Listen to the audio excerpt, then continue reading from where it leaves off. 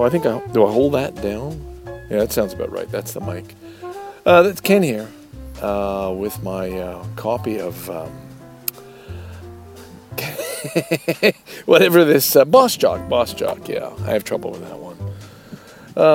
I haven't used it for so long. I don't even know if I can get this out there and up there and out to you. But I thought I'd give it a try. It's a little experiment, partly because when I'm on this tour, I'm gonna not gonna be able to put together those long podcasts you're getting used to, and this is the answer.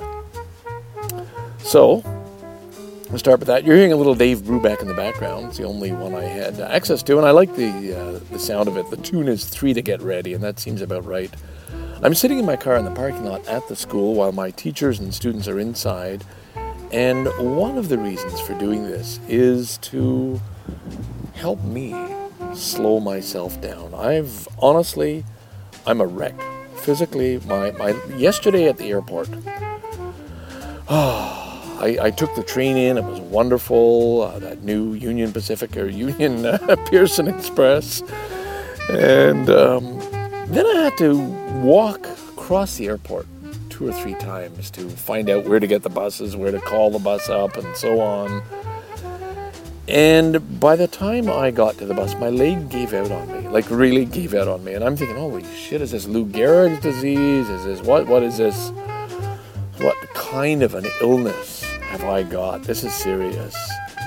And I was very worried about it. And by the time I got to the bus driver, he looked at me and thought, wow, you don't look in good shape. And my heart was going way over the top, and this was not healthy. That's why I'm kind of putting this out on a secret podcast, because, whoa, this ain't good. So he said, look, I'll go back in. Meanwhile, I had left instructions for the group to join me, but those got mangled and misinterpreted, and the students are waiting in the airport with the teachers. And I could not make the walk back to get them. In the end, I did. By the time I did get back and get them, there was another school group getting on our bus. Suitcases loaded, the students loading up, everybody's happy. Hey, they're on a nice new bus, and I'm waving my arms frantically saying, hey, get off our bus, that's ours. It all worked out in the end. I got to the school where every host family was there waiting. We were only about half an hour late, which is the usual. And people were in and out and off home. Every girl showed up on time this morning. Things are going fine. Only mistake I made was I thought I was buying juice in a 12-pack. It was a 9-pack, meaning a dozen girls are going to be without a drink. So raced back to the store, and on the way back, I thought, listen, Ken, do a little podcast. Try one of these, see if you can make it work, and let everybody know how bummed out you are that you're not going to be able to make that whole weekend to start with of the Marshall McLuhan round tables, apparently they're called.